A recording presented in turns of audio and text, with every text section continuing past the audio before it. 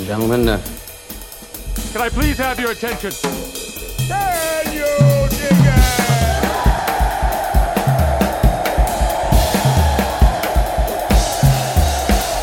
Welcome to the Remnant Podcast. I am your guest host today, Sarah Isgur, and we will be talking to Mo Elleithee. Mo is a frequent guest all over our podcasts and our lives, but just in case you're not familiar, Mo was the spokesperson for the Democratic National Committee and Hillary Clinton, and basically a whole bunch of people with D's next to their name. But now he is the executive director of the Institute of Politics and Public Service at Georgetown University. We have endless things to talk about, ranging from Halloween to our favorite food trucks to, well, he had the vice president at the former vice president, Mike Pence, at Georgetown recently. What's going on at colleges? Maybe some midterms. We'll see if we even get there. Mo, thanks for being here. Thanks for having me back. So we were just discussing the fact that it's very important to me that you're on the Remnant with me as the guest host, because Jonah's been trying to get you on for a long time and you've had conflicts. And it's so great that it worked out when he's not around, frankly. I will say, I always enjoy coming on the Remnant with Jonah. We have some of the best conversations, but the last few times he's tried, my schedule just hasn't worked. And when he heard me on the Dispatch podcast with you, I got a very snippy email from him. So we'll see if another one is forthcoming. I hope Jonah can see through that spin. I mean, this is a former comms director. He doesn't mean any of that, Jonah. He waited until I was guest hosting, and that's why he's here now, frankly. Sorry. Yeah. No, well, I think that's in my contract with you guys, right? That I now only talk to you. Yeah, and we've been doing the NPR show Left, Right, and Center together. We have. So it's a lot of Mo and Sarah time. But, we've spent lots of Mo and Sarah time together before. So we met when I was at the RNC and you were at the DNC. And for those who don't know, there's like an L shape where the RNC is on the short part of the L and the DNC's after the long part of the L. And the food trucks are basically at the crux of the L. And that's really the only food option available if you work in those two places. And so we became food truck buddies. We did. It's sort of a culinary wasteland over there on that part of Capitol Hill. And so it was sort of like the fun part of the day was to go out and see which food trucks were out. And you and I were typically on the same schedule. I think you had an actual visual line of sight from your office or something, so you could see. But I had to walk a couple of blocks, and we tended to have the same taste in greasy food truck food. Yeah, definitely. And we would talk about the fact that on the one hand, we think these bipartisan relationships were really important. And on the other hand, they were also becoming increasingly unpopular. I mean, this was back in 2013, which doesn't feel like that long ago, but saying it out loud was a really long time ago. And already, I would go get breakfast tacos with your deputy and press secretary, and we would say stuff like, okay, everyone agrees, like, we're not posting this on social media, sort of a mutually assured destruction, just to hang out with people who worked across the way. Now I wonder not whether, of course, they wouldn't be willing to post it on social media or brag about their bipartisan friendships, but I'm not sure the bipartisan friendships exist now. Yeah. And look, I know that, some of the people that have had these roles since us, they will still work with one another. There's still some level of professional courtesy to one another. But I think you're right that a lot of the personal friendships, there may have been some professional respect for one another, but maybe not as much personal respect as we had back then. And I remember a day a really, really bad story came out about the DNC chair at the time. It was sort of one of those blockbuster, like everyone kind of put down what they were doing in order to read that story. And Debbie Wasserman Schultz was chair at that point. That's right. And moments before it hit, I reached out to Sean Spicer, who was the RNC comms director at the time. And I said, this is about to hit. You're going to do what you need to do. But do me a favor, don't troll my staff today on Twitter, because this is like a hard story for us to deal with. And he respected that. And I always appreciated that. I think a lot of people would be surprised to know how much the two-party committees actually do collaborate on some things, right? We have to collaborate when it comes to scheduling the national party conventions to make sure that, the logistics there don't bump into one another. And I remember a story once about how the rise of super PACs were killing the national party committees, and our team working with your team to coordinate some sort of a response, because that wasn't a good story for either party or for democracy. So there is a lot of collaboration, but I do think I do miss a better time when there were actually some personal friendships that went along with that professional relationship.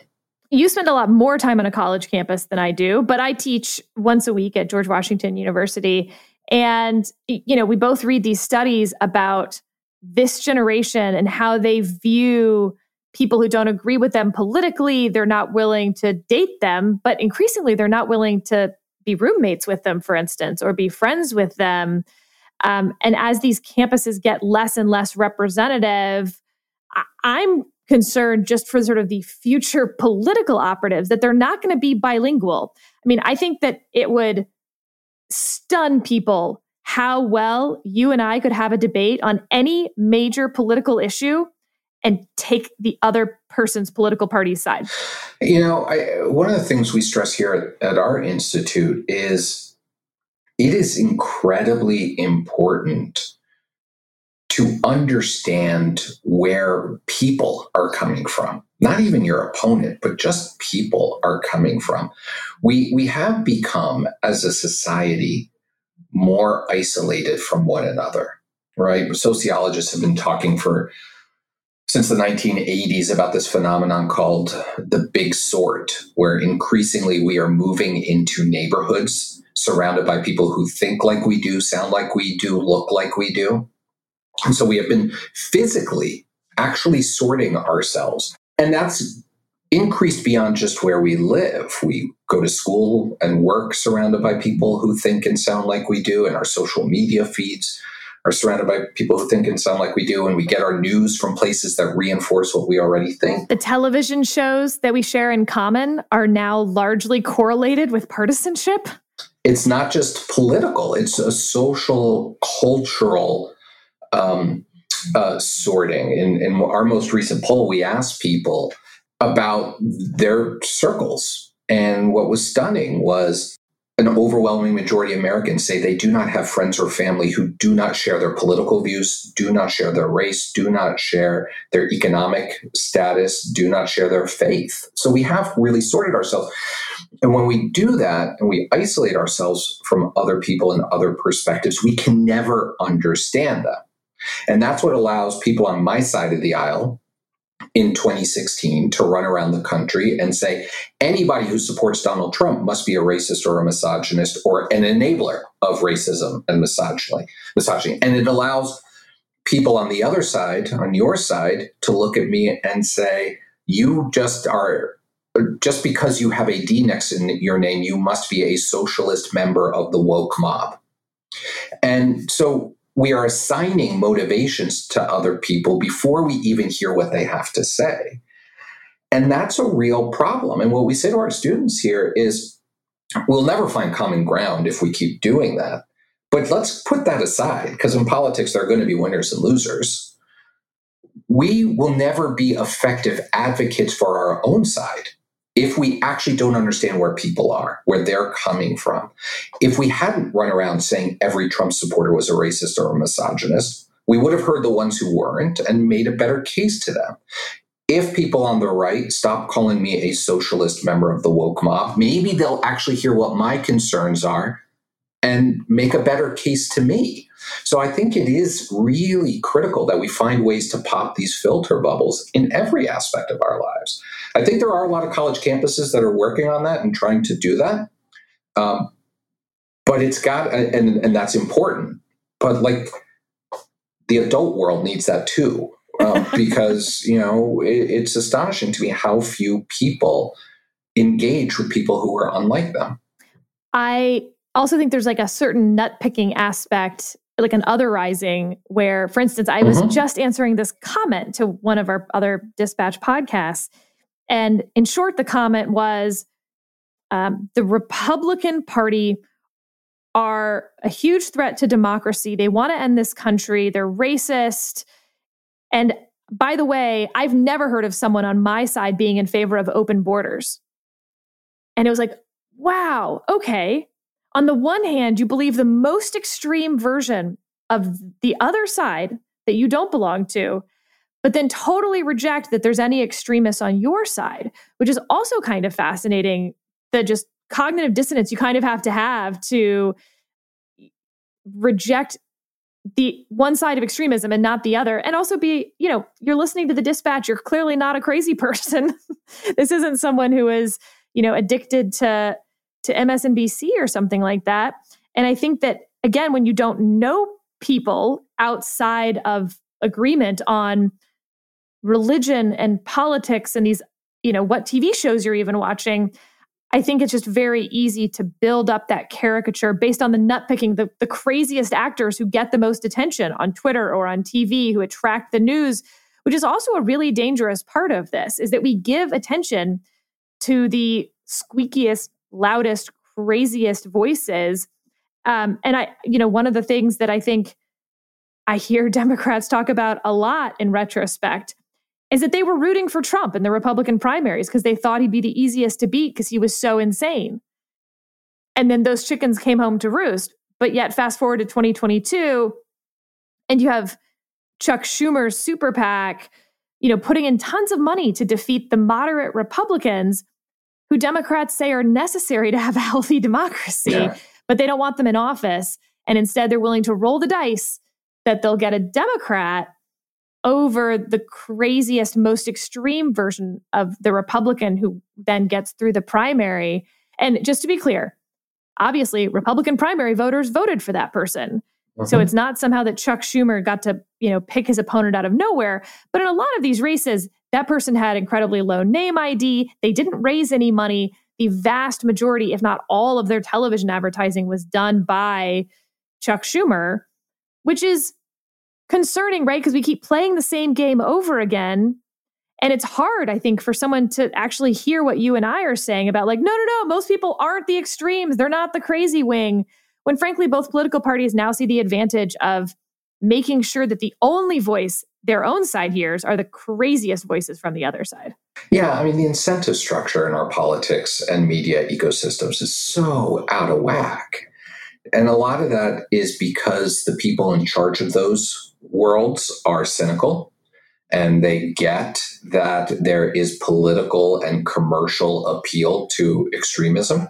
Yeah, they're willing to play the short-term game, win this cycle, win that seat, worry about the bigger stuff later. But Mo, you're not cynical. I'm not a cynic. We're skeptics, but we're not cynics. Yeah, but here's the thing, right? Like, I'm not going to let the political leaders who play that game and the media executives who play that game off scot-free. They deserve quite a bit of, they deserve your and my disdain for the way they play this game. But let's be clear that we can't let ourselves as the citizenry off the hook either. We are the ones who are allowing this incentive structure, right? We don't always get the government we want. We definitely don't always get the government we deserve, but we sure as hell get the government we allow. And when we're the clickers in the clickbait. Right? When we allow a member of Congress to say incendiary things, they may get pilloried in the press, they may get censured, they may get stripped of committee assignments, but then they can go out and raise $3 million overnight in $25 increments. There's no incentive for them to stop. And in fact, we are sending the message that there's incentive for others to follow suit. Whether you think Tucker Carlson or Rachel Maddow is the devil incarnate, they are still the highest rated people, or before she stepped away, at least the two of them were the two highest rated people in cable news. Why? Because we tune in. We as a citizenry tune in.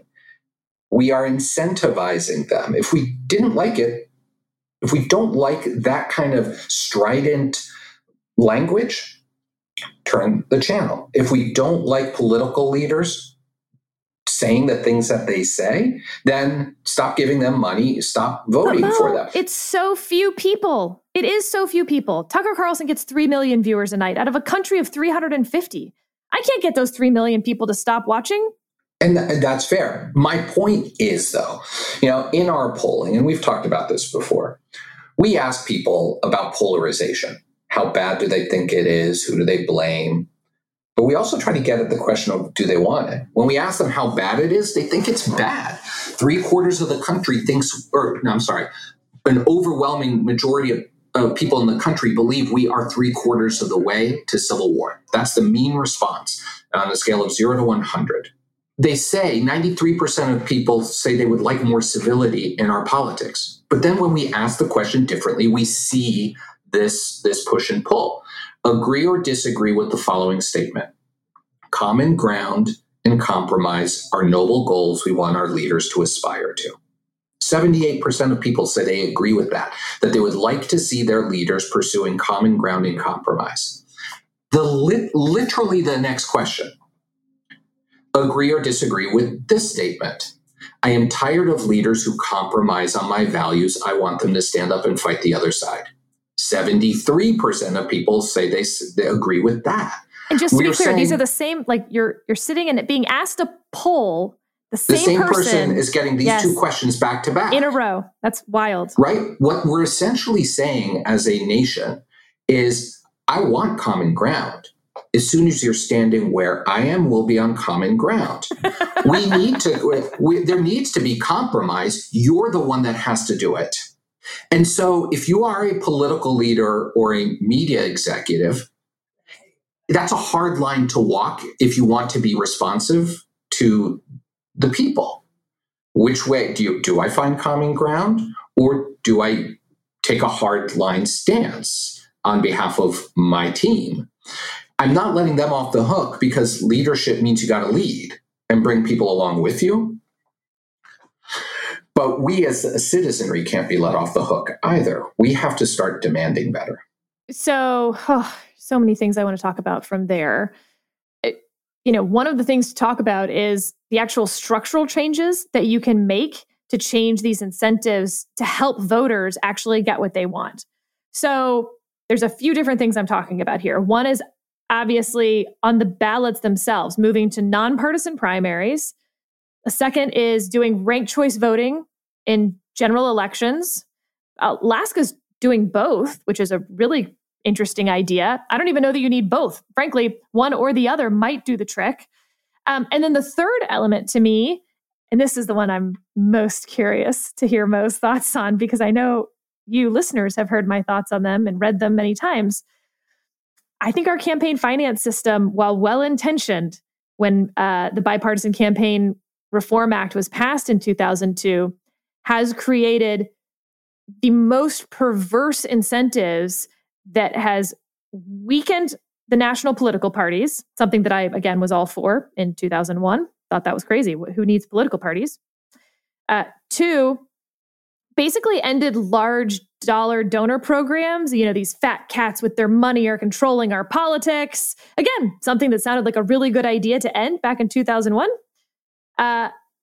And then number 3, as a result of that, it's all gone into small dollar donors, which means that every single moment of your time can be spent raising money. That wasn't the case before. You used to do a town hall and then you'd go to a donor dinner.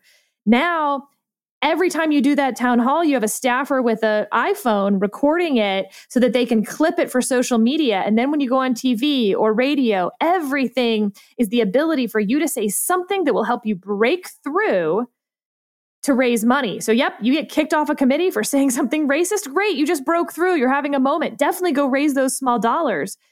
And I think that's from campaign finance reform. I think if you had the Texas, Pennsylvania, Virginia system of full disclosure but no limits, those states haven't fallen apart because they don't have the relatively very low federal limits. I think it's $2,900 this cycle.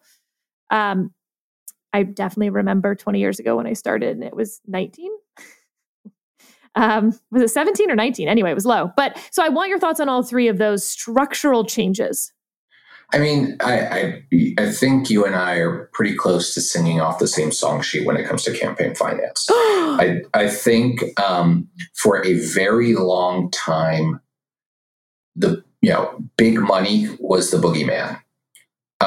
But what I think you said it exactly right, that small money is as much of, small dollars are now as much of a boogeyman as big dollars, because again, it is playing to extremism. It is playing to negativity and anger, right? There are two emotions that motivate every single person's political activity, right? Or two buckets of emotion: hope and aspiration, or fear and anger.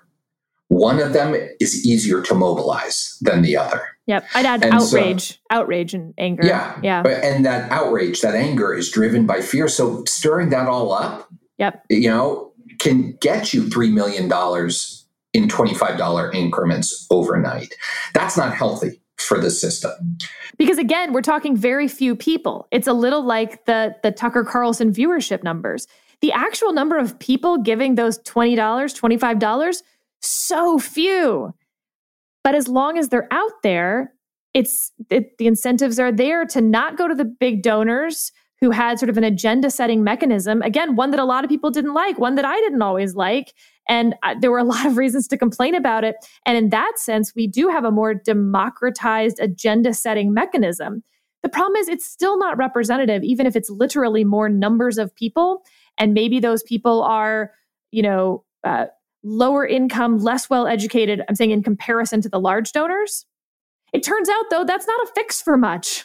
Look, every time we try to reform our finance system, and frankly, our political system, we open up a door to a whole new set of problems. We may fix some, but we open up a door to a whole new set of unintended consequences. We did decide to democratize our democracy by taking primaries, the selection of our party's candidates away from the parties, right? We are a very weak party system. Ever since we took away the smoke-filled back rooms where each party selected their nominees and then put them in front of the electorate. That was the first huge blow. The second huge blow was ending the, I forget what we were calling it, the soft money loopholes, right, where you could give basically unlimited money to parties for party building, which of course, that was how they were then picking their candidates with money once they couldn't pick them through actually just picking them. That's right. Now, I am not, unless I confuse your listeners, I'm not suggesting we go back to smoke-filled back rooms, or maybe Jonah today is. would be vape-filled, right?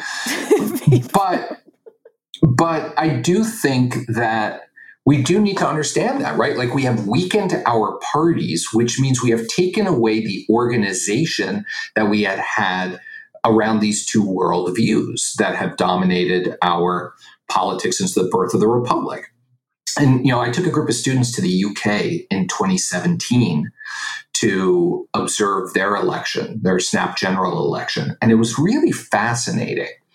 The number, we did sort of man and woman on the street interviews, or our students did, and the number of your average Londoner who could tell you what was in the Tory party manifesto or the Labour Party manifesto, which is their version of platforms, right, was really stunning to me.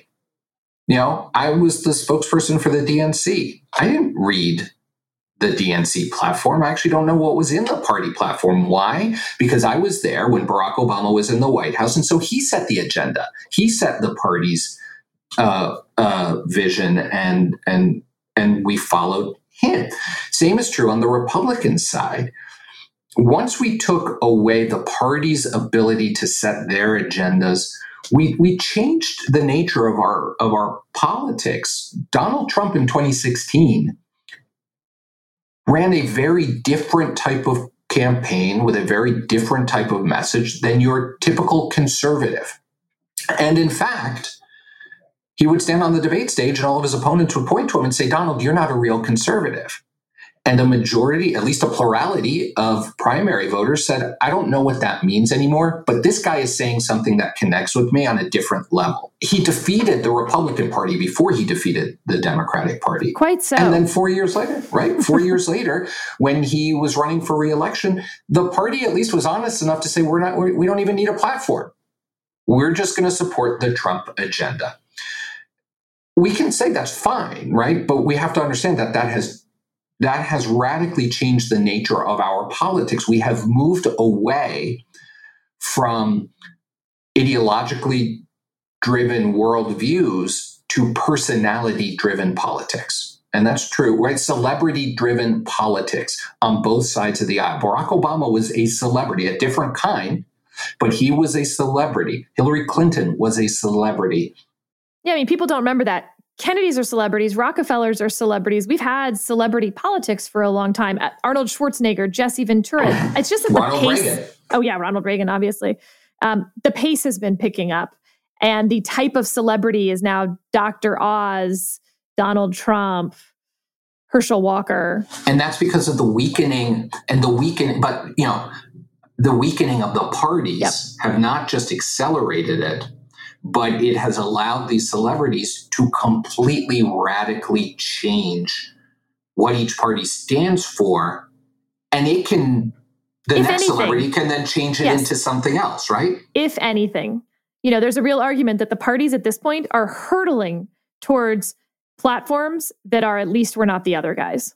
And then a caricature of what the other guys are that is not totally based in reality.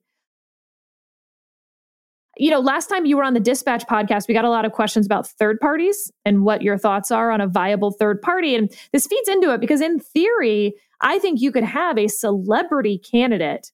If you had Donald Trump with near universal name ID, that person could make headway as a third party candidate. That barrier, in my view, is a very, very practical one. It's very hard to get on the ballot, and it takes an enormous amount of money and bandwidth and people to do that, and you need it up front. And so you've got to start with a lot of money and name ID in order to get on the ballot in these states. So I think, I don't disagree with that, but I think there's a bigger problem. And that is, in my lifetime, I've yet to see a viable third party movement rise for the earlier point you made. Every third party that has gotten any attention or attempt at a third party has run on the platform of, look how much the other two suck. Look how bad the other two parties are. We should send a message that we're not going to stand for that. But they don't stand for anything themselves. I've yet to see a third party that stands for anything other than reform. I mean, this is the problem with the Forward Party. Philosophically, that's a nothingness. I don't know who they are. I don't know what they stand for. Now, I think I have always been a huge skeptic of third parties because I have always believed it's just not in our DNA. Yep. We have been a two-party system since the birth of the Republic. Right. First, it was the Federalists and the non-Federalists, and then the Democratic Republicans, and then the Whigs. But every time one party rose, it was because another one was dying. We always hit equilibrium. Even think the Bull Moose Party, right. Think Ross Perot. The one party will see an opportunity and sort of hungry hippo up the third party's voters somehow. That's exactly right. So I've always thought we just would never get there because it's just not who we are. This might be the moment for a third party, but they've got to stand for something. Is it a new conservative party, which is actually where old conservatives go, right? And it's different than the populism that's defining the Republican Party. Is it a new progressive party, right? That is the populace on our side. I don't know. This could be the moment, but they've got to stand for something. But here's my final point on this, because I ask this, I speak to international groups often about all this, and they always ask me, isn't part of the problem with your system that you guys are stuck in this two-party thing? Like, maybe, but point me to the multi-party parliamentary system that doesn't struggle with some of these same challenges. Yeah, it's not a fix either. Look at the UK, right? They've got multiple parties. What do you mean? Everything seems really stable and normal over there right now. Right. I mean, and they almost were the harbingers of what we're facing here. I knew Donald Trump was a viable candidate as soon as the Brits voted for Brexit, voted to leave. Look at the most recent French elections and the fact that it went to a runoff. Look at what just happened in Italy. Right? We are seeing some of the same tensions and fissures and challenges in Western-style democracies everywhere, including those that have multi-party systems. Which I think is a populist movement stemming from the 2008 financial collapse that, frankly, like the cable news punditry likes to focus on what's the thing that happened last month, maybe earlier this year that could be affecting this election. It goes and actually back before the that. biggest thing is fine, yeah, but there are these big tectonic plates moving our politics. It's been 50 years. It's been 50 years in the making. Go back to the mid-70s in the wake of Watergate and Vietnam, when people started really losing trust in government in a way they hadn't in a very long time. Actually, we can even go back a decade before that. Look at the 60s, right? The entire decade of the 60s, then Watergate. And then the government just proved how incompetent it was over and over again, and how people were saying one thing and doing another. This is like the rise of opposition research. Yeah, and what you saw in 2008 with the financial collapse was that the lack of trust in institutions was not limited just to government, right? And most institutions in this country, including big business, including Silicon Valley, including academia, every major institution right now is upside down in its trust rating. And there's a reason why after the financial collapse and Barack Obama's election in 2008, 1 year later, you had the rise of both the Tea Party and the Occupy movement. And you know what? They were saying the same thing in different ways, but they were both saying Wall Street and Washington are in cahoots and they're leaving me behind. Really fascinating, by the way, that both of those morph into, evolve into something else, that neither one actually survived in its original form. The Tea Party turns into MAGA, and you'd have no one identifying themselves as a Tea Party Republican anymore. And Occupy, I don't hear anyone identifying as Occupy. They identify as either progressive, which is now much, much bigger, or Sunrise Movement. Mm-hmm. No, that's right. I mean, this has been an evolution going back now for 5 decades. And people in this town, people in the Acela corridor, are still talking left versus right. But the real paradigm now is front versus back. People who feel stuck at the back of the line versus everybody in front of them that they think are holding them back, and the institutions that are abetting that. And 90% of the country feels that they're stuck at the back of the line, that everybody is moving ahead of them at their expense. That's the real paradigm. Mo, do you ever drive south on GW Parkway towards 395? There's the worst interchange in America, as best I can tell. So this is a 2-lane, no lights road, GW Parkway. And if you want to get on the freeway heading into DC, they create a tiny, tiny little 3rd lane just for a few hundred yards. And so it backs up all the way up GW Parkway.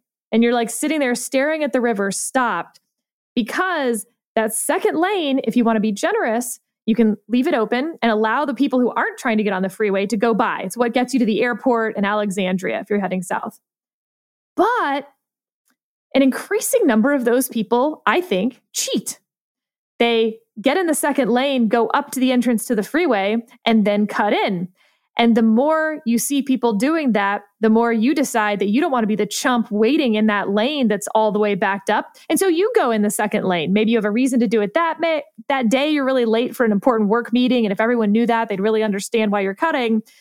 But slowly but surely, there's a tipping point. And now all the lanes are just clogged and you can't get through GW Parkway at all. And it's a metaphor.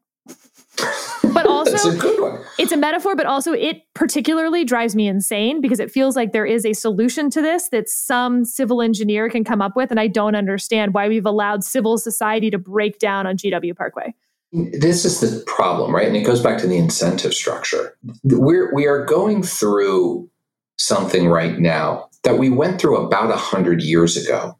A lot of the rhetoric that we hear in today's politics was not too dissimilar from stuff we had about 100 years ago. What was happening in about 100 years ago? We were transitioning from an agrarian to an industrial economy. And that created a tremendous amount of economic, political, and cultural upheaval, just change. 100 years later, we are transitioning from an industrial into an information and digital economy, which is creating a tremendous amount of economic, cultural, and political upheaval. Rather than figure out ways to actually address that legitimate concern that so many people are having about all this change, right? Nothing freaks us out more than that which we do not know. And when our entire way of lives, as we've known them for a couple of generations, are suddenly getting turned upside down, we're going to freak out. Again, what do we do with that? Do we help them understand what the next step is and show it to them and provide it to them? Or do we say, you know what? I'm going to be pissed off right there alongside with you. Let's go storm the gates together. The incentive right now is in the latter. Can I read you some polling statistic? And you know how I feel about issue polls. Mm-hmm. But, there's good issue polls and bad issue polls. Most of them I think are bad, but this one's sort of interesting even if the numbers are a little off, let's say. New York Times Siena College poll. 45% of Americans regard Trump as a major threat to democracy. All right, that sounds about right to me.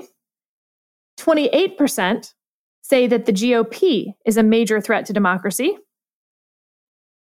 33% say that the Democratic Party is a major threat to democracy.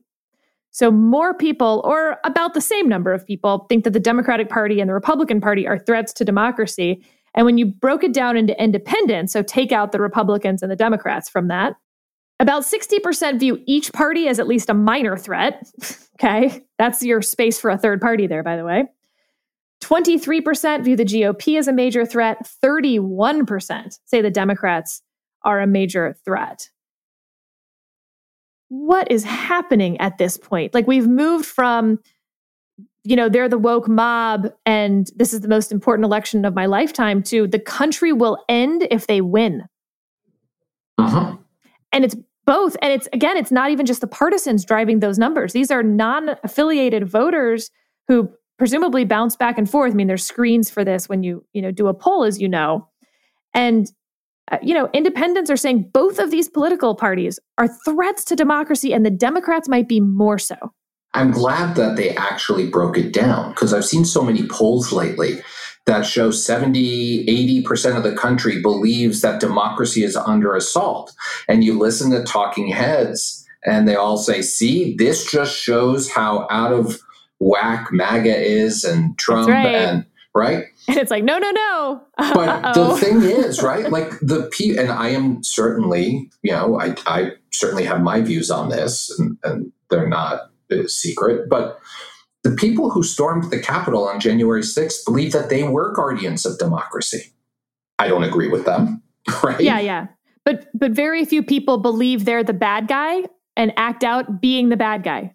Nobody is anti-democracy, if you ask them, right? Nobody. They believe that democracy is under assault from other forces and that they and their communities have to do more to stop that. And that is really concerning. We used to be able to at least unify behind the flag. You have bitter fights while we were behind there, but we could still unify behind a common sense of what it means to be an American. I'm also not going to be Pollyannish there, because there are entire segments of our population that never felt like they were truly invited along on that journey.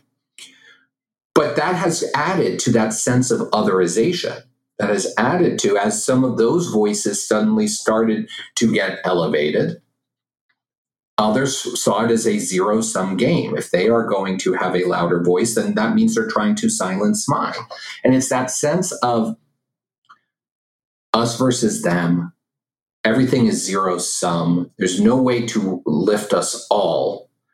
That has fueled so much of this. We used to be at our best when we face a common external threat. We faced one of the biggest common external threats since 9/11 over the past 2 years in COVID, and that just drove us further apart.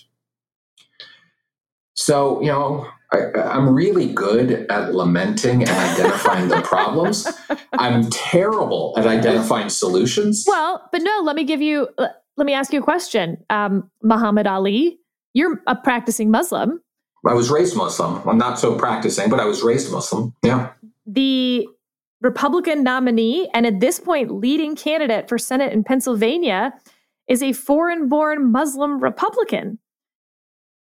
That's one of those groups that wasn't brought along on that journey, as you described, and a group that was attacked for being not American, not patriotic enough. They sort of constantly had to prove that they actually wanted to be here, actually wanted to become part of the fabric.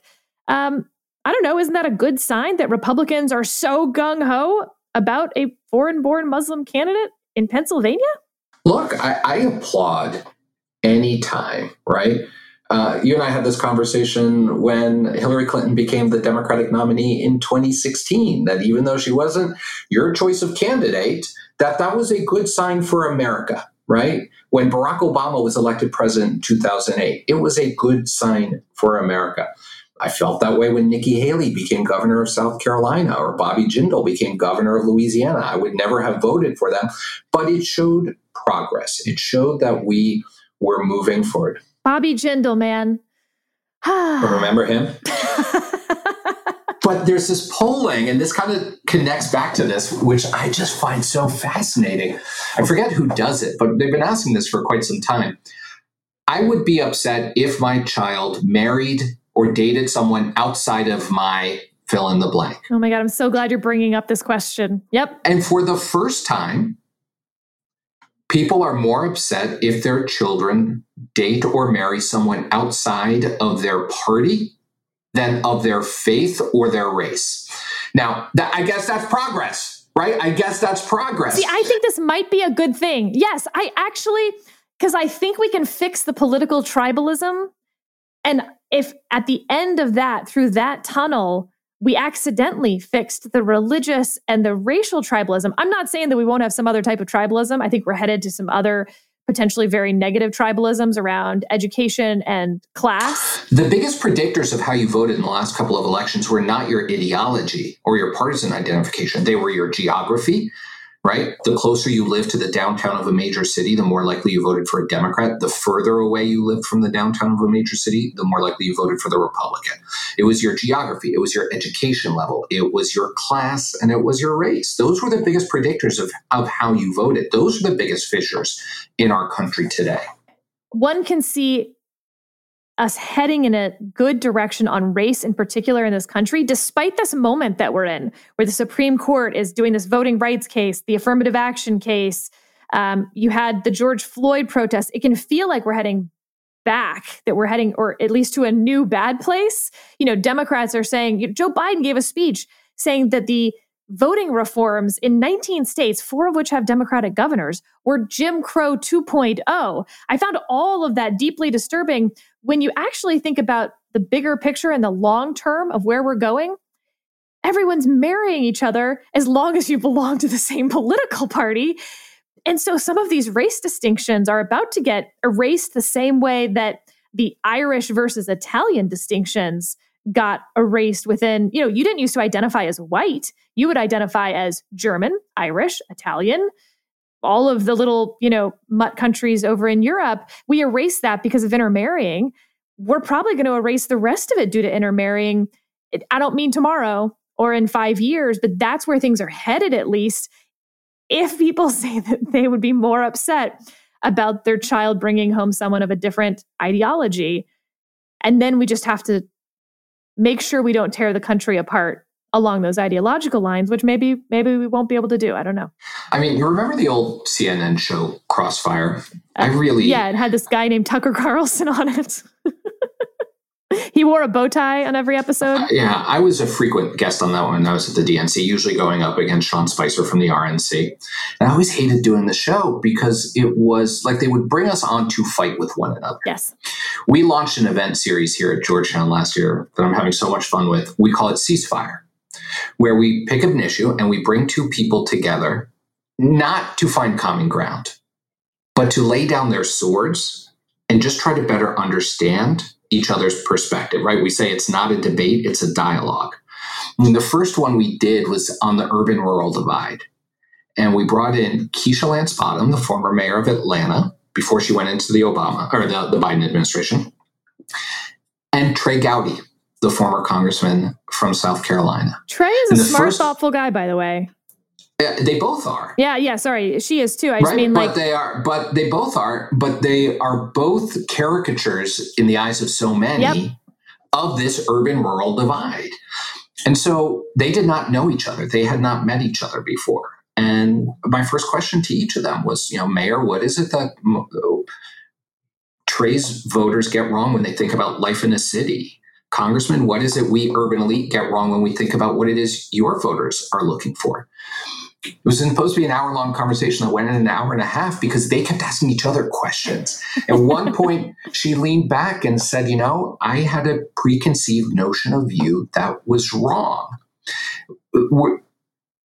It's astonishing to me how few conversations there are like that. This is Mo's college for adults that you want to build.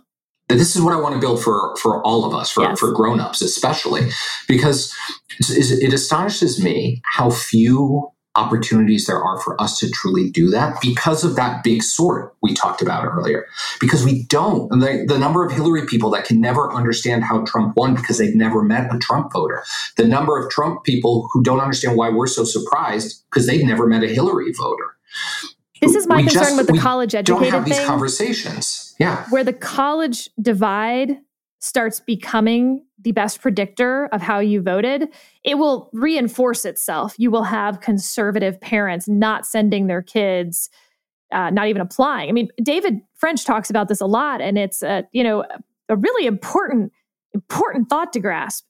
Where I grew up and where David grew up, if you were a great student, your parents were excited for which state school you'd go to for free, not which Ivy League school you might get accepted to. And it's just this huge difference in, I think, how we're now putting these college students in even more of a bubble. And it's not a bubble because it's too liberal or it's too rich. It is both of those things. That's not my concern, though. My concern is that they think that their 4-year experience meeting people who are different from them and who are diverse in any number of other ways are representative of the country. And so we have them leaving after 4 years where, this study that I mentioned from FIRE a while back, if there's 3 times the likelihood that you meet someone of color and that's directly correlated with them being liberal on your college campus, you're going to assume that even subconsciously, you're going to assume that kind of holds true in the world, right? If you see a person of color out there, they're liberal. And taking that for granted, you probably don't even know you have that assumption based on your college experience. When the number's more like 33% are conservative, maybe a little higher out in the country. Same with the gender divide on college campuses. Women are way more likely to be liberal on your college campus than they are in real life. And that urban-rural divide, the monetary divide. I mean, David told me this statistic yesterday, and my head nearly fell off my body. That something like, this is the school with the biggest divide on this. It's Washington University in St. Louis, a great school, but this isn't Princeton. This isn't Yale. At Washington University, something like 20% of the students come from a household that earns more than $650,000 a year. 6% of the students come from a household that earns less than $65,000 a year. Those students are going to leave assuming that the world kind of looks like what it looked like for them for 4 years. And if you're in that 6%, you're having a very odd experience that everyone, 1 out of 5 people you meet, is incredibly rich. And vice versa, that 20% is now going to think like, yeah, I'm actually pretty normal. I'm kind of middle class, frankly. There's a lot of people way wealthier than I am. Like, no, that's insane, the bubble that you're being put in. And how do you break that? And what effect does that have on our politics? Yeah, look, I'm not here to be a spokesperson for academia, right? Like, I think that there are a lot of challenges, and some of this is way above my pay grade. I think access to higher ed is part of the issue, right? That helps calcify some of these filter bubbles that we live in here, that we see on college campuses. I also think that the cultural divide is becoming self-reinforcing. The number of conservative students who are applying to places, they're going to select out. They're going to opt themselves out. They're going to go to Hillsdale. They're going to go to these schools that seem at least not aggressively out to punish conservative students by making sure they can't get a job afterwards because they said something wrong in a class that got recorded. But then they're getting just an equally skewed view of reality on the other side, right? Yeah, Hillsdale isn't representative either. It's not at all representative of most of America. So, and it's a challenge. I invite conservative speakers all the time. I invite progressive speakers all the time. Guess which I have a better success rate with? Yeah, but let's talk about that. I think some of that is cynical, right? I think some of it is, either a fear of being protested by the caricature of a college campus. I think also some of it is some folks out there don't want to give up the talking point that college campuses are hostile. Oh, Mo, though, the reason I wouldn't send my candidate, and by the way, I did send my candidate to talk to you, but the reason I wouldn't is because thank you for that. It's not my people, right? Those aren't my voters. That's not my audience. As a conservative, I don't need to reach young people. It doesn't matter whether I can speak young people. Which is just as cynical, right? Yeah. It's just as cynical as a Democrat who won't go talk to rural America. Because it's the same exact thing. There aren't enough voters. But you did get former Vice President Mike Pence. And I think this was like a really great, hopeful note, because after so many examples, and again, we only talk about the times where the man bites the dog. And so we only talk about the times where the students shut down an event, heckled someone, there was an assault, police had to call for backup. And we don't talk about all the number of times that a speaker shows up to campus and everything goes really well and the students were which is more often than not. It's absolutely the far more often. Colleges have speakers every single day. I mean, and so you had former Vice President Pence at Georgetown. At Georgetown University. I mean, and look, over the past few years, we've had people from Marco Rubio to Speaker Paul Ryan to, a couple weeks before the vice president, we had Governor Doug Ducey from Arizona, right? We bring in conservatives all the time. Pence was an interesting one. And I was so grateful that he came. He came to do a talk on the future of the conservative movement. And part of the deal was he was going to take our student questions. We had filled the largest lecture hall on campus, which seats about 750 people. I would say not a majority of those students were supportive of the former vice president. You couldn't have filled a majority with the supportive ones. So there were a lot of skeptics in that room. There were some very angry students in that room. We were nervous because you hear about this all the time, right? Because of the caricature that's painted. Like, will there be protests? Will anyone try to shut it down? Our students did not. There was a couple of dozen students who were legitimately angry with him, and so they organized a silent walkout. They stood up in the middle of his speech and they walked out en masse. Didn't disrupt, didn't stop him from speaking, didn't prevent any other student from listening. I mean, I do think that's a little disruptive, but I agree it is not comparatively disruptive to what we've been seeing in the past. Like, the point was, when you're walking out, to be a little disruptive. We're not trying to dissuade dissent at the same time. Yeah. Right? The best dissent in our nation's history were born on college campuses. And so... Is that true? So I like to say it, but I'm just thinking back to the proto-abolitionist movement. I don't think that was on college campuses, and that was an amazing dissent movement of women, often women. So I'll tweak it to say I think that there is a long and rich tradition, both in this country and around the world, of students dissenting and leading some form of change. So to see students respectfully march out in order to voice their dissent, but so many more students stay to listen, to understand, and most importantly for me, to question, right? He agreed to take any question. We didn't screen the questions. We just put mic stands up and told students to line up. And they asked him some hard questions. They asked him some tough questions. Our students wanted that opportunity. I don't think he walked out of there converting many people to become, Pence supporters or even to become conservatives. But I tell this a different story often. I'm, as some of your listeners know, my side gig is I'm a Democratic contributor at Fox. And if you believe Twitter, I am the devil incarnate after every one of my hits. But then I'll be walking through an airport somewhere or at an amusement park somewhere with my kids, and I will invariably get stopped, and people will say, "You're that Democrat on Fox. I don't ever agree with you, but at least you're not one of the crazy ones." Right? Like they take the time to listen because I'm taking the time to engage with them. And we could use a lot more of that everywhere. I totally agree that Pence probably didn't convert anyone to be a Pence voter or a conservative in that audience, but that's not the point. That's, as we both have talked about. That's not the point. The point is to have them see not the caricature, but the real person and hear the motivation, not what they assume the motivation to be, and accept that. Do you think that that was accomplished? I don't think one speech will ever accomplish that. Right. But I think that approach, I want those students to come to every speaker I bring on campus. I had Pete Buttigieg on campus 1 week before we had Mike Pence. I want the same students to come and listen to both speak. I want them to hear the arguments both sides are making.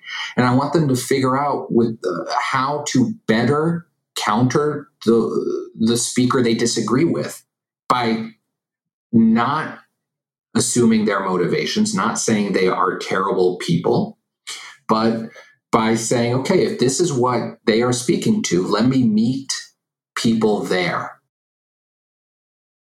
Here's my concern, Mo. Yeah. You and I were trained up as political operatives in an era that might be dead as of next cycle. The New York Times just had this piece about how the new communications operatives... I just saw that, yeah. I want to talk about it because the thesis was basically our jobs, our roles were as staffers. We were working behind the scenes, killing stories, shaping stories, trying to put in comments from our person. But at the end of the day, we didn't look that different from a field staffer or any other person working on a campaign. Maybe we were the ones calling on some questions, so we were a little more visible, or our names might be in there when we didn't want the candidate's name on a quote. There's all those memes of like fundraising comms field, where it's like different celebrities. Like, yeah, the comms one was always like a little more put together, but nothing like the finance people, frankly. They were the high rollers who looked cool. And that now... that's not really the case. The comms director, as we saw during the Trump administration, as we are seeing in Florida for Ron DeSantis, for instance, is almost a vice candidate, a deputy candidate. They are celebrities in their own way. They have hundreds of thousands of Twitter followers. They do their own TV. They're not part of the campaign. They're not an operative in any traditional sense. It's like having a sidekick or a fly girl running with you. And if that's the case, they don't need to understand the other side because their job is to sort of be the attack dog, ramp up the extremists, caricature the other side, and get that anger and outrage going. Are we training our college students for a job that doesn't exist anymore? Is a question I asked myself this morning. No, I don't think we're training our college students to do that. But I think our campaigns are training the next generation of operatives to do that. And that worries me. That's what I mean. That like I literally, my job is to teach these kids in my college class how to be comms operatives, and they're going to go out to these jobs and be like, everything Sarah told me was useless. Yeah. So I look at what's going on, right? So part of it is the nature of communications has changed. When I worked on Hillary Clinton's first campaign for president back in 2007, 2008. I sometimes startle myself when I remember that the very first iteration of the iPhone was released in the middle of that campaign. Twitter wasn't around. There was no Twitter. Twitter became a political thing the next year. And everyone thought it was revolutionary when the Obama White House would release press schedules on Twitter, as opposed to doing it through your traditional media advisory. My first campaign, I remember faxing press releases. I was so good at the fax machine. That was what really was my rise to fame. Right. I tell students that now, and they're like, what was that first word? What it starts with an F? Right? I mean, just the nature of how we communicate has changed so rapidly, but also the prism with which we're watching this change is so skewed. Because you look at these oftentimes younger, digitally native communication staffers, and they are excited when they get six-figure Twitter followings, and they can put out the video that goes viral, and they don't need to talk to the local reporters in order to get the attention that they want for their campaigns and, frankly, for themselves. And they look around and they say, well, okay, local press is dying a slow, painful, horrible death. And I'm going to get a lot more exposure for my candidate if I put out this viral tweet or this viral video and it gets picked up by Fox or MSNBC. Mm-hmm. And they get all the retweets and it validates that perspective. And it builds their own brand as well. But what I don't think we can say enough, despite how cliche it has become, is Twitter is not the real world. You were talking earlier about how few number of people proportionally actually watch Tucker Carlson or Rachel Maddow. An even fewer number of people are following political Twitter. They are incredibly active people, but that's not where most Americans are actually getting their news or getting their information. And so the way people are getting their information is changing, but I don't think politics and these young, this new generation of campaign operatives get it. And I don't know if it matters to them if they were to realize that, because they are creating these brands. They are creating the buzz that's important to them in the communities that they think are important to them and their boss. It's changing the overall, dialogue, but is it really impacting voters? I question that. So about 6 months ago, I went on a little tour and talked to the communications staffer for a lot of the nascent 2024 candidates. And great conversations. They really help, me. I'm sure you've done similar things. It's just important to check in every now and then. These are your former colleagues as well. Yeah. And the number one thing I heard when I asked, what's the difference between now and 2016, the last time that we were all out in the field? And they said, we're not going to do any of these interviews anymore. We don't need to. They don't reach our people. The only time that we would do them, and this is for me, I was like, oh, they're right, is the problem. From a strategist standpoint, not our jobs as trying to save America or whatever we're doing. But if we were just back trying to win the next game, they said the only time I'm going to send my candidate to do a big interview is when I want it to blow up. Send them on The View so that they get ravaged and attacked on The View so that they can fight back. And then I'm going to send out the clip of them fighting back, the same thing I'd do with any other clip of them speaking. But yeah, sometimes I'm going to want The View or ladies as a foil. But otherwise, I'm not sitting down with 60 Minutes. I'm not sitting down with the Sunday shows. Why would I? That's not a good use of my candidate's time. Woof. And we're seeing it play out now. How many of these majorly competitive statewide races for governor and Senate are doing one debate? I know. Yeah. Right? Like it used to be, we had to do at least three. In a statewide campaign, at least three, and in different regions of the state. And it's being driven by candidates on both sides, right? That's right. Where, the Republican in one state will be the one who, and it is always true in every race that one candidate wants debates more than the other for whatever reason. Yes. But we're now limiting them to one because they see the imperative has changed. And you're right. I mean, we had 20 to 30 students march out of Pence's speech. Pence spent most of his speech talking about civility and praising Georgetown for having this dialogue and praising the students for engaging in the dialogue. 30 students out of 800 marched out. Those seats were quickly filled by 30 more students who wanted to listen. But that's not what you saw in conservative media, right? Conservative media made it sound like the woke mob had almost shut down Mike Pence at Georgetown. And I'll bet you that Mike Pence's team, they were fine if the event went like it did, which was a good event, solid event. But they would have been more fine if it had been shut down. It would have gotten more attention. It would have painted him as standing up to the woke mob. Just from a headline standpoint, who doesn't want their candidate in all the headlines? And you had a very dog bites man event. What these candidates look for now is all these dudes biting dogs. I give him credit for coming. I give him credit for talking to our students and taking their questions. And I give his team credit. They were great to work with.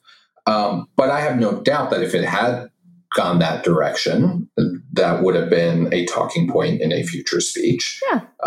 I think that there are some candidates out there that are looking for that level of confrontation. I mean, I know there's pundits now who do it. You can make a living off of going to college campuses and never speaking. That's right. You get a book deal, you get a TV deal. And that's some of these comms directors that we were talking about building their own brands. We saw how Twitter affected journalists who were no longer really tethered to their outlets because they could have a Twitter brand and move from outlet to outlet as long as they were sort of maintaining and building that separate brand on Twitter. I think we're about to see something very similar with campaign operatives, which I don't know the effect of that. It'll be interesting. We'll see. I know the effect of that. The effect of it is going to be a further degradation of our dialogue. That you go work for a candidate in the district that you want to run for after them, you sort of pledge loyalty in a little fiefdom sense. It'll be like the feudal system of candidacies. No, and I do wonder how many candidates are going to be recruiting. People mock Donald Trump because he'd look up at TV, see someone defending him, and then hire them, right? Mm-hmm. Candidates have always tried to recruit the best staff, but now are they going to be trying to recruit the biggest celebrities? And I worry about what that means too. Speaking of huge celebrities, Halloween is coming up. You have two delightful children. Are we still dressing up for Halloween? We are, though we've moved away from the family-themed costume. Oh, those are the when best. they were young, we would every year pick one theme and all pick our own costumes within that theme. Kids now are too cool to do that. So we're all dressing up. I'm going to miss that a little bit, but it also means I can go as what I really want every year now. And I can go as spooky and as I want. And so there's a little freedom. What are some of your good family costumes that y'all did? Some of it was the year we did Harry Potter, I made a really mean Hagrid. I was really nice. good Hagrid. Yeah. We did Rock Stars one year, which was amazing when my then 6-year-old son came out as Michael Jackson and I was Prince and my daughter was Britney Spears. We've done which Britney Spears villains. Was she?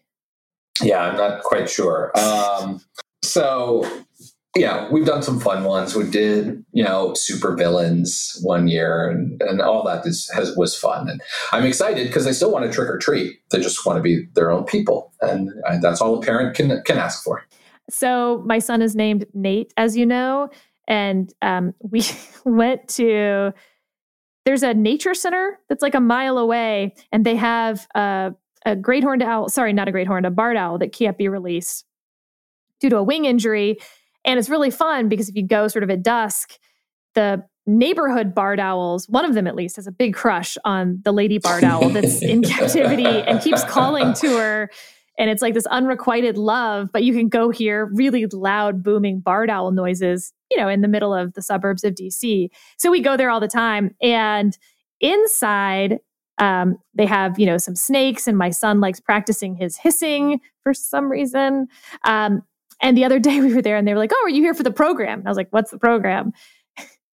So Nate and I attended, it was like maybe 20 minutes. And it was basically the history of human civilization. And kind of it started with the rise of humans from, protozoa through, we did some Galileo making telescopes. And it ends with Apollo launching. And so my son was so into the rocket that we went home and watched a lot of videos of rockets taking off and the shuttle launches. And then I did the Elon Musk how not to launch a rocket booster, where all the rockets keep blowing up and then they keep trying. And it's a good lesson, right? You try again and you try again and you try again. And then at the very end, Nate goes, "They did it!" And we watched that one over and over again. So he will be going as an astronaut. Oh, that's so... that was a long wind-up, but the pitch was worth it. That was very good. Though I will say my biggest takeaway from that was enjoying the the owl story and this tale of just romance and unrequited love. And it is maybe the most romantic picture of anything in the DC area I have heard in so long. And I think more people need to realize that romance is not dead in the city. We had a dispatch staff retreat, and Steve's youngest daughter made us all sign up for the talent show. And my talent at the dispatch staff retreat was different species of owl calls. That is both amazing and completely unsurprising. Yes. She was concerned. She made me audition before I could actually perform at the talent show, because I told her one of the owls is called a screech owl. So I had to audition first because she was worried that it was going to be like a scary owl. And I was like, no, they're like super tiny. Totally fine. Have you shared this with Remnant or Dispatch listeners yet? No. So wait, it's important to know my mother was a federal and state licensed wildlife rehabilitator, and she specialized in raptors, and I'm an only child.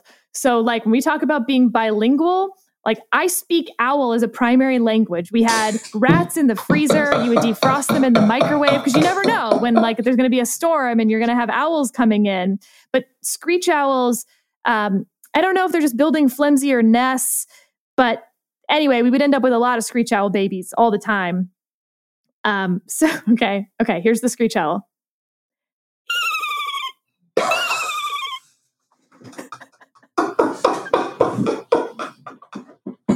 Mo's face. That was worth it. That was worth all of it. All the podcast. All the podcasts. There's hope yet for politics in America. Thank you. That's it. We need more food trucks and more screech owl. That's right. Mo, there's our formula. Thanks for coming on the podcast. And I'm going to see you again for NPR here real soon. And we're just going to do this exact conversation, but we have to be much shorter in our answers. Much shorter. Yeah, and we need more owl calls. Yeah. If you out me on NPR, I'm going to be mad. I'm so going to out you on NPR. Mo Elleithee, thank you for joining us. And Remnant listeners, become a member of the Dispatch and hop in the comments section so that you can have your own thoughts on owl calls and what owls you would like to hear next. I cannot wait to read those. And with that, we'll see you next time. No, you won't. This is my podcast.